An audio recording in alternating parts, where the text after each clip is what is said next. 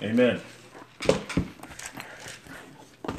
Again, good morning, church. It's certainly an honor and a pleasure to deliver a message from God's Word this morning. I want to start off by reading a short passage of Scripture from 1 Thessalonians, the 4th chapter. If you have a Bible in front of you, again, we'll be reading from 1 Thessalonians, the 4th chapter, starting at verse number 1. Paul, in his letter to the church at Thessalonica, he says this, again, furthermore, then we beseech you, brethren, and exhort you by the Lord Jesus, that as ye have received of us how ye ought to walk and to please God, and so ye would abound more and more. For ye know what commandments we gave you by the Lord Jesus.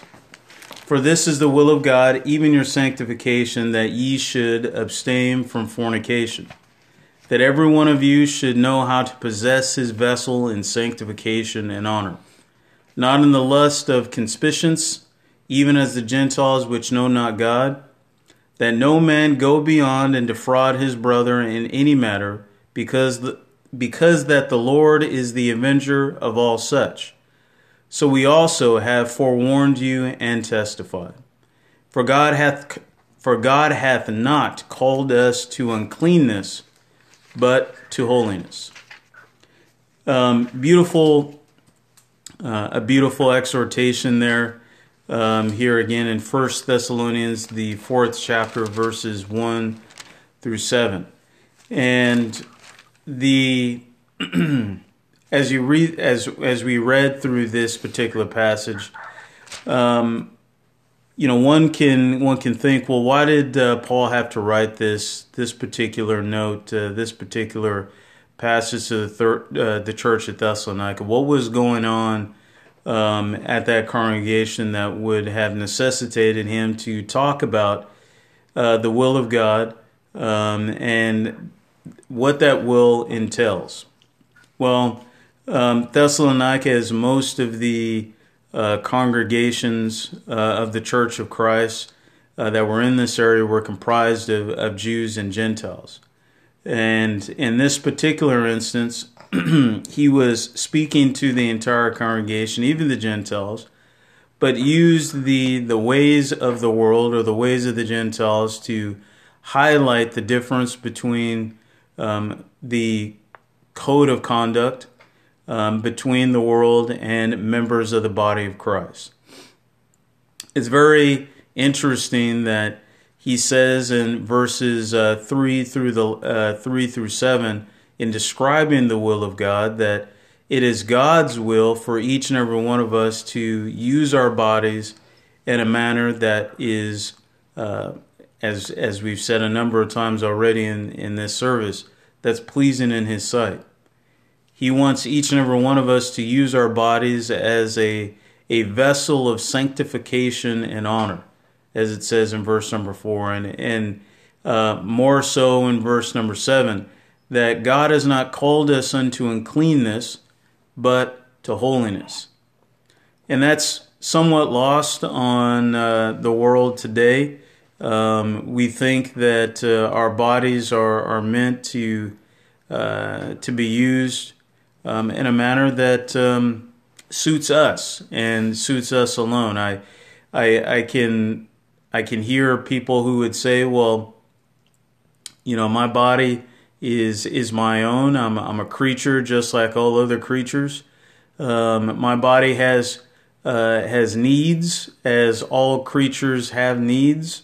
My body has a need to eat. My body has a need to sleep. My body has a need for social interaction. My body has a need to procreate, just as any other body on the planet. But we are a different body. When we went down into that water grave of baptism, as the book of Romans says, we were freed from sin and death. We became new creatures in Christ Jesus. Romans, the 12th chapter, and verse number 1 and 2, and I read this last Lord's Day as well. It says, I beseech you therefore, brethren, by the mercies of God, that ye present your bodies a living sacrifice, wholly acceptable unto the Lord, which is your reasonable service.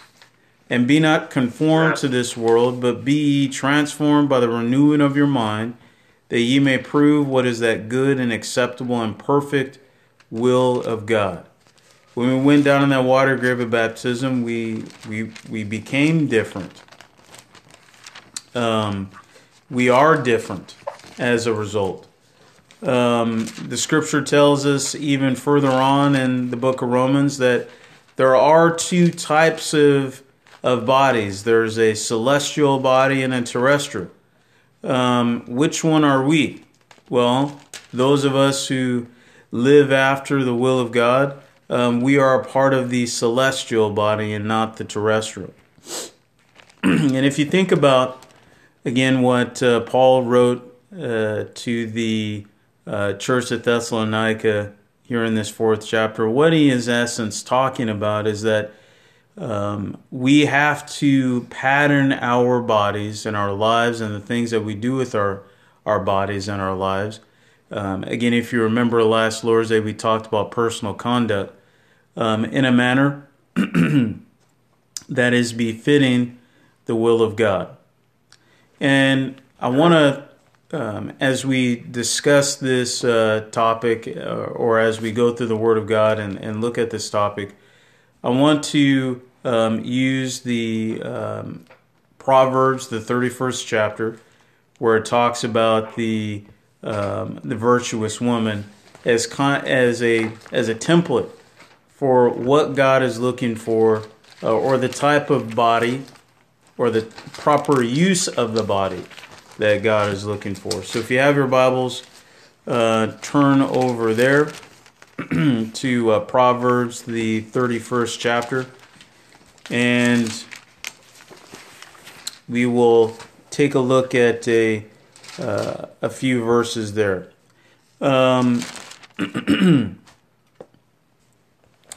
In Proverbs, the 31st chapter, it says in verse number 10, "Who can find a virtuous woman? For her price is far above rubies. The heart of her husband doeth safely trust in her, so that he shall have no need of spoil. She will do him good and not evil all the days of her life. She seeketh wool and flax, and worketh willingly with her hands. She is like the merchant's ships. She bringeth her food from afar. She riseth also while it is yet night, and giveth meat to her household, and a portion to her maidens. She considereth a field, and buyeth it. With the fruit of her hand she planteth a vineyard. She girdeth her loins with strength, and strengtheneth her arms. She perceived that her merchandise is good. Her candle goeth not out by night. She layeth her hands to the spindle, and her hands hold the distaff. She stretcheth out her hand to the poor, yea, she reacheth forth her hands to the needy. She is not afraid of the snow of her household, for all her household are clothed with scarlet. She maketh herself coverings of tapestry, her clothing is silk and purple. Her husband is known in the gates when he sitteth among the elders of the land. She maketh fine linen, and selleth it, and giveth girdles unto the merchant. Strength and honor are her clothing, and she shall rejoice in a time to come. So if you look at all of the various aspects of the virtuous woman, you can see here again that she is someone who is trustworthy. She will not take the possession of her husband and use it in a manner that he would not like it to be used. She seeks out things that are of benefit or profit, not necessarily for herself, but certainly for her family. If she sees an opportunity to provide for her family, she doesn't waste it. She takes an opportunity and she grabs it. And as it says in verse number 16, she sees a field, she buys it, and she immediately plants fruit in that field. Why would she do that?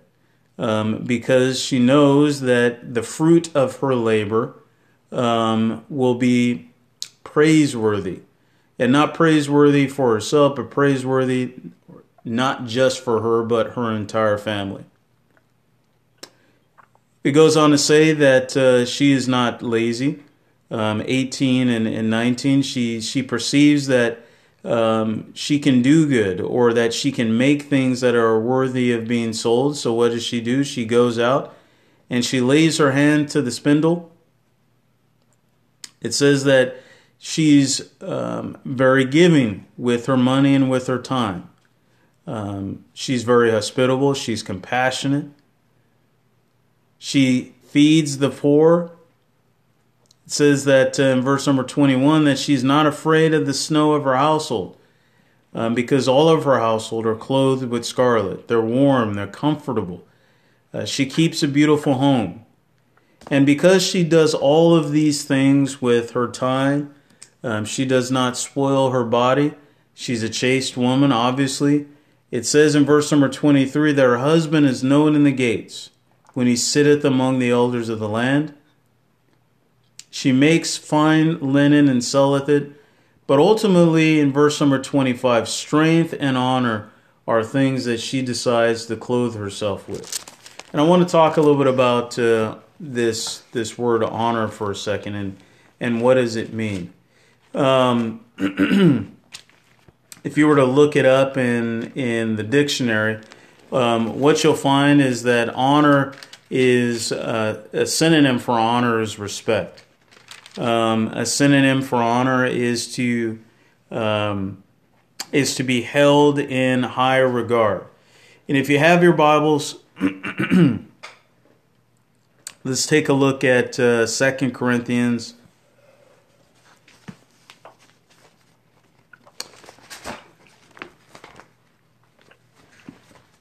And if you give me a moment, I'll turn over there. 2 Corinthians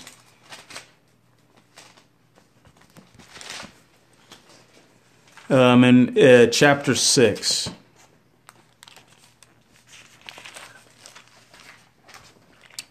In 2 Corinthians, and we'll be looking at a couple verses to kind of put some context to this word honor. In 2 Corinthians, the 6th chapter, and we'll start reading let's start reading at verse number 1, because I can't find a better place to start other than there.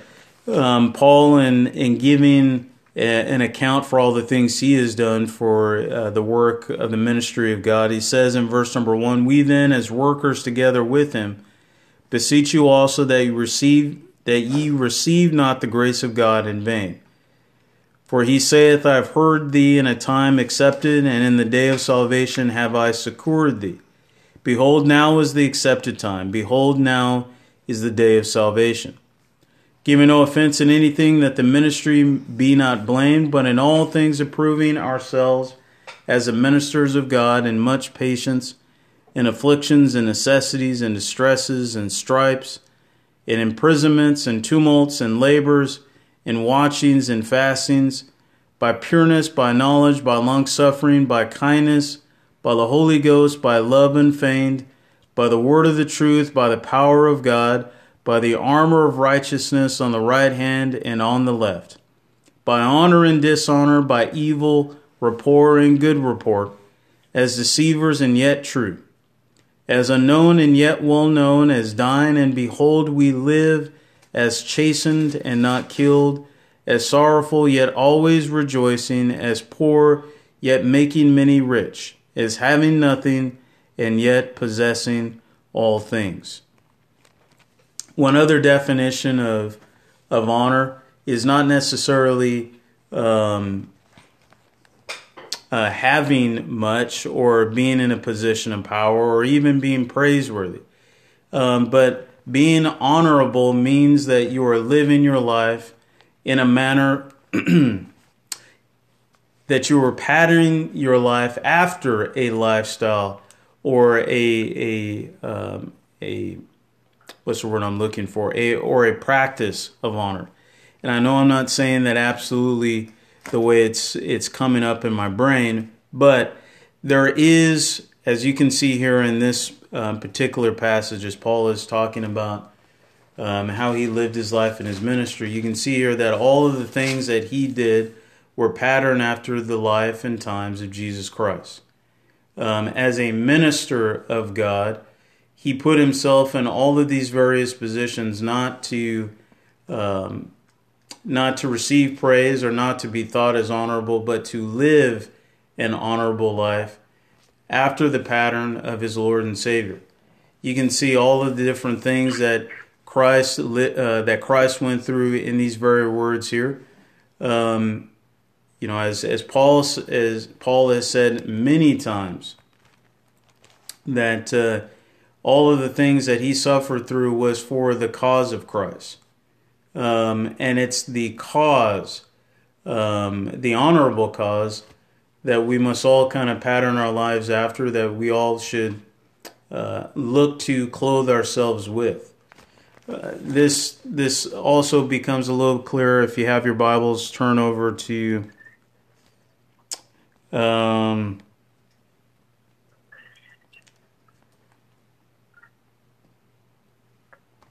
is it here?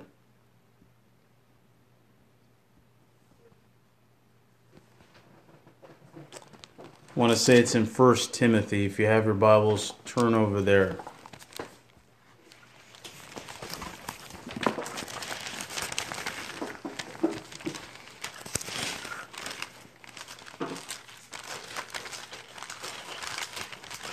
First Timothy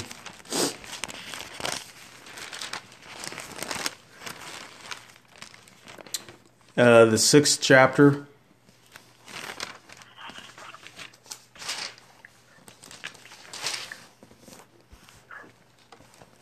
No, that's not what I was looking for. Give me a second here.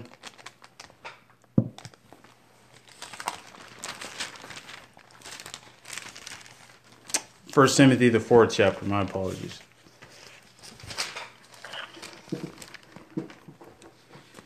In 1 Timothy, the 4th chapter, starting at verse number 6, again, as Paul was alluding to as being a good minister of God or of Jesus Christ, he says in 1 Timothy, the 4th chapter, starting at verse number 6, it says, "If thou put the brethren in remembrance of these things, thou shalt be a good minister of Jesus Christ, nourished up in the words of faith and of good doctrine, whereunto thou hast attained.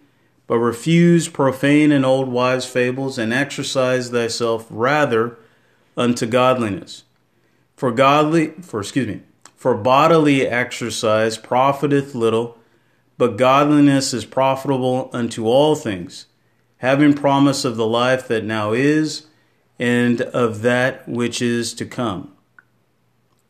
This is a faithful saying and worthy of all acceptation. For if therefore we both labor and suffer reproach, because we trust in the living God, who is the Savior of all men, especially of those that believe, these things command and teach."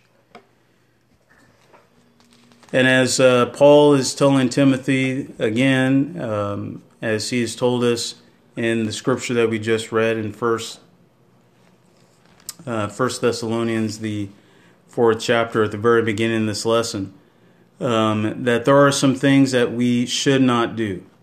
We cannot give ourselves over to the ways of the world and the things, the profane and old wives' fables that we hear around us. We can't give ourselves over to focusing on making our bodies look good, but rather strengthening our bodies by focusing on godly things.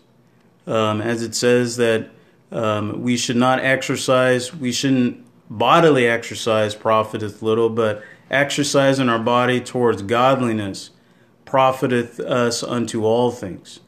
And what things do we get out of exercising our bodies towards spiritual matters? We get the promise of the life that now is and which is to come, as we just read here in 1 Timothy, the 4th chapter.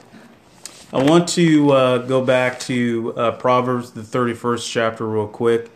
and I'm only going to read a few more verses and I'll be done.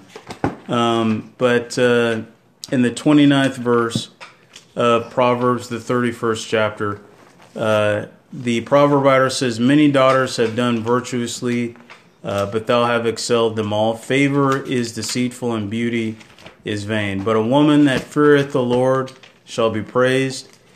Give her the fruit of her hands, and let her own works praise her at the gates." There's a sentence that is at the top or beginning of verse number 30 about favor is deceitful and beauty is vain. What is favor?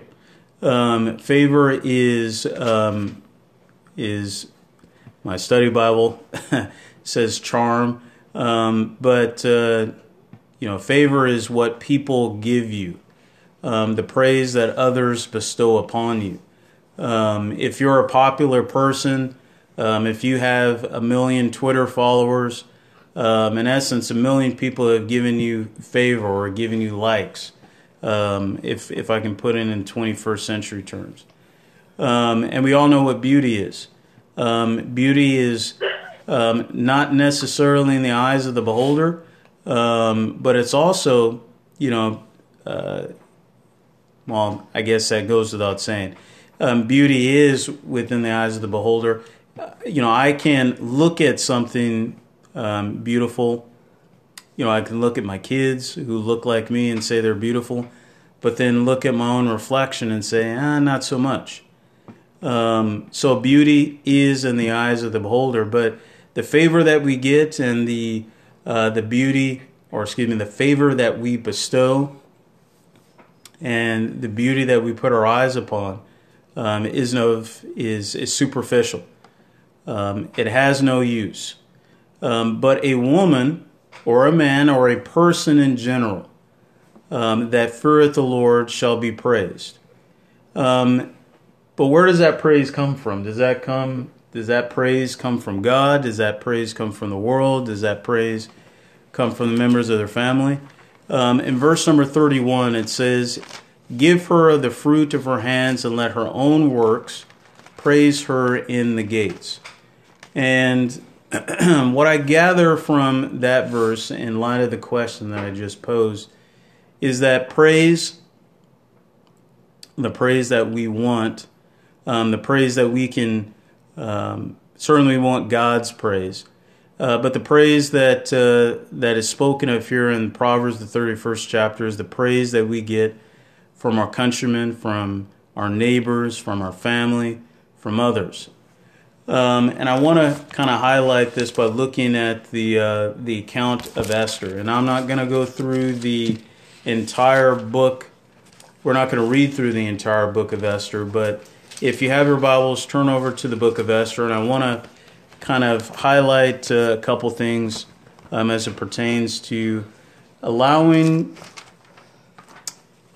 just doing good things and allowing the fruit of your goodness to be the object of the praise that others will bestow upon you.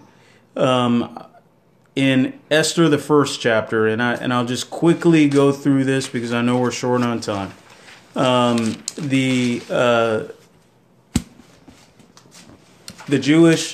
Hebrews are under bondage, as they've been under bondage numerous times by the time we get into the book of Esther. But King Ahasuerus, who is the king of the Persians and the Medes, has done what the Babylonians will later do, which is to take the best of all of the nations that they've conquered back to their homeland. And one of the things that he took back with him were all of the beautiful people, all of the wise and smart people, and one of those turned out to be Esther and Mordecai. The King Ahasuerus had a queen. Her name was Vashti, and Vashti was an extremely beautiful woman. In the first chapter of the book of Esther, it says that she was one of his most prized possessions.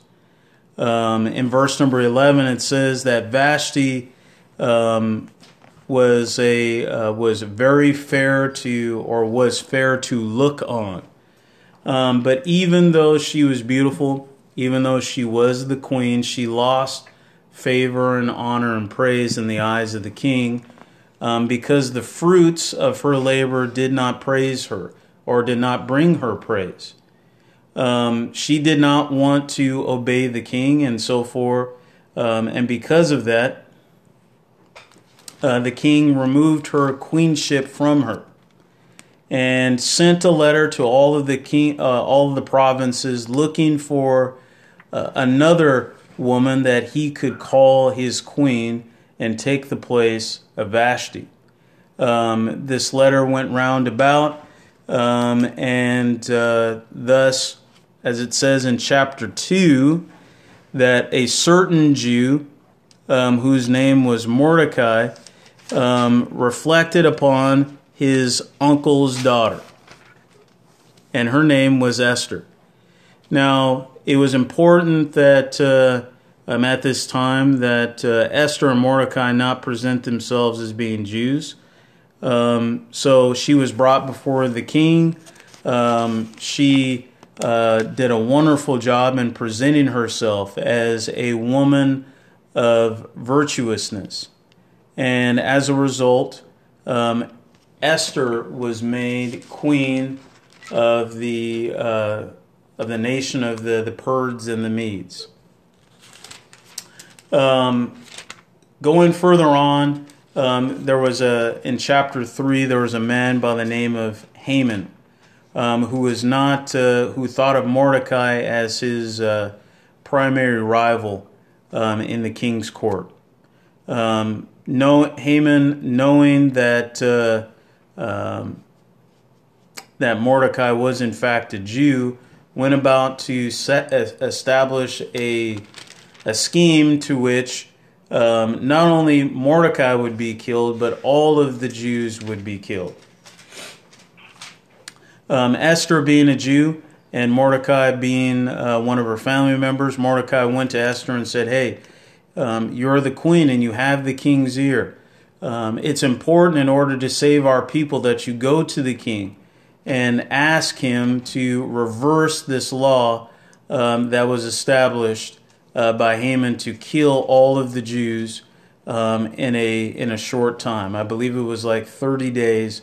All of the provinces that were under the king's rule would be allowed to kill the Jews, kill people for money, and bring the heads of the Jews, the scalps of the Jews back to the king, and they would be in turn given money for killing other human beings. So this whole concept of genocide is not a very new, certainly not a new invention. But be that as it may, Esther in chapter 7 went back to the king. She set up a feast. She pleaded with the king, made known unto the king who she was and what she was, that she was a Jew. She sacrificed everything that she had. She sacrificed her position as queen in order to save her people. In chapter 8, we can read in the book of Esther that the king was unable to reverse his decree, but allowed the Jews to bear arms and protect themselves. And it says in Esther, the 8th chapter and the 9th chapter, if you have a study Bible, you can read through it and see the headlines there, that because of Esther's work of self-sacrifice, in every way she was virtuous. In every way she took an opportunity to provide for her friends and her family and her countrymen. The Jews were able to take up arms and protect themselves against those who had the intent to commit genocide. Haman and all of Haman's 10 sons were hanged from a tree, and his lineage was exterminated as a result of his unrighteousness. the latter part of Esther chapter 9, we read of the institution of the Feast of Purim.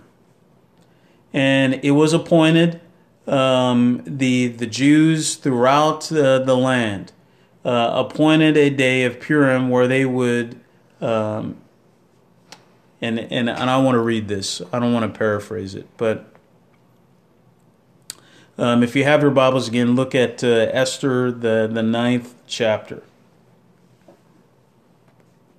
It says, starting in verse number 23, and the Jews undertook to do as they had begun, as Mordecai had written unto them, because Haman, the son of Hammedatha, the I always mess this one up, Agagite, the enemy of all the Jews, and had devised against the Jews to destroy them, and had cast pur, that is, the lot, to consume them and destroy them. But when Esther came before the king, he commanded by letters that his wicked device, which he's devised against the Jews, should return upon his own head, and that he and his sons should be hanged on the gallows. Wherefore they called these days Purim, after the name of Pur. Therefore, for all the words of this letter and of that which they had seen concerning this matter, and which had come unto them, the Jews ordained and took upon them, and upon their seed, and upon all which was joined, and upon all as such, and upon all such as joined themselves unto them, so as it should not fail, that they would keep these 2 days according to their writing, and according to their appointed time every year, and that these days should be remembered and kept throughout every generation, every family, every province, every city, and that these days of Purim should not fail from among the Jews, nor the memorial of them should perish from their seed. Then Esther the queen, the daughter of Abihail, and Mordecai the Jew, wrote with all authority to confirm this second letter of Purim. And this letter was sent throughout all of the 27 provinces of the kingdom of Ahasuerus. And it says, to confirm these days of Purim in these times appointed, according as Mordecai the Jew and Esther the queen had enjoined them, and as they had decreed for themselves and for their seed the matters of the fastings of their cry. And the decree of Esther confirmed these matters of Purim, and it is written in the book. But what is interesting here is that Esther and Mordecai, the fruits of her work, did in fact praise her at the gates. This institution of Purim, these 2 days of fastings, which from what I understand that the Jews still do to this day, they reflect upon the love and self-sacrifice, the righteous personal conduct, the godliness, if you will, that comes through a love of self-sacrifice. That was manifested in what Esther and Mordecai did for every single Jew, in essence saving all of their lives during this time. So I go back to, just to conclude, back to 1 Thessalonians, the 4th chapter. Again, reading in verse number 3. For this is the will of God, even your sanctification, that ye should abstain from fornication. What is fornication? Fornication is a sexually immoral act. And why would anyone do a sexually immoral act if not to fulfill some desire that they have to do it?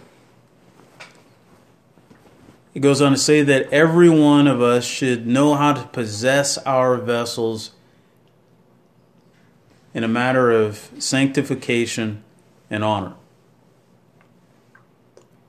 And that's what Esther did. She didn't give herself over to the needs of her own body, but gave herself over to the needs of others. She was virtuous in every single way. Even though she was beautiful, the scripture says in the book of Esther that she was extremely beautiful. As a matter of fact, as soon as King Ahasuerus saw her, he was smitten by her beauty and the way that she carried herself. But she didn't rest on that. She made herself of low estate and begged for the life of her people.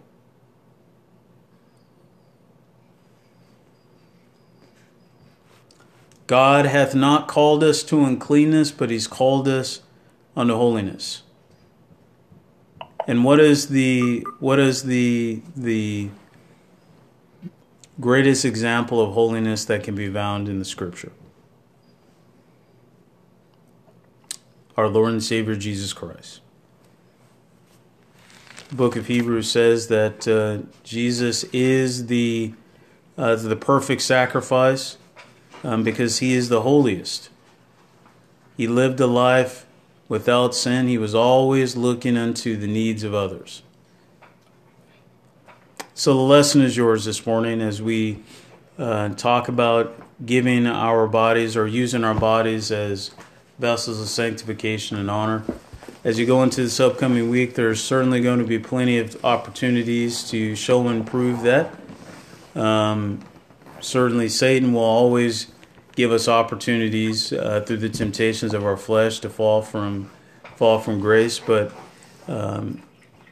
we have to stay true to what God has commanded all of us to do, and we have to stay true to who we are. We are ministers of God, and every minister of God must do that. My wife is looking at me, telling me to wrap it up, so I'll finish this up by saying, if you are here this morning and you've not been using your body as a vessel of sanctification and honor, if you have been looking for the praise of others, if you have been putting all of your eggs into the basket of your own beauty or your own vanity, if you're simply looking for friendship and Twitter likes or the favor of others, you will fall short. Because there are two types of vessels, there are two types of bodies. There is a terrestrial and a celestial. The celestial bodies are solely focused on serving the celestial being, the Almighty God. So the lesson is yours. If you have an urgent need to do so, please come forward. Or speak up. I'll give you the floor after we sing the song of invitation.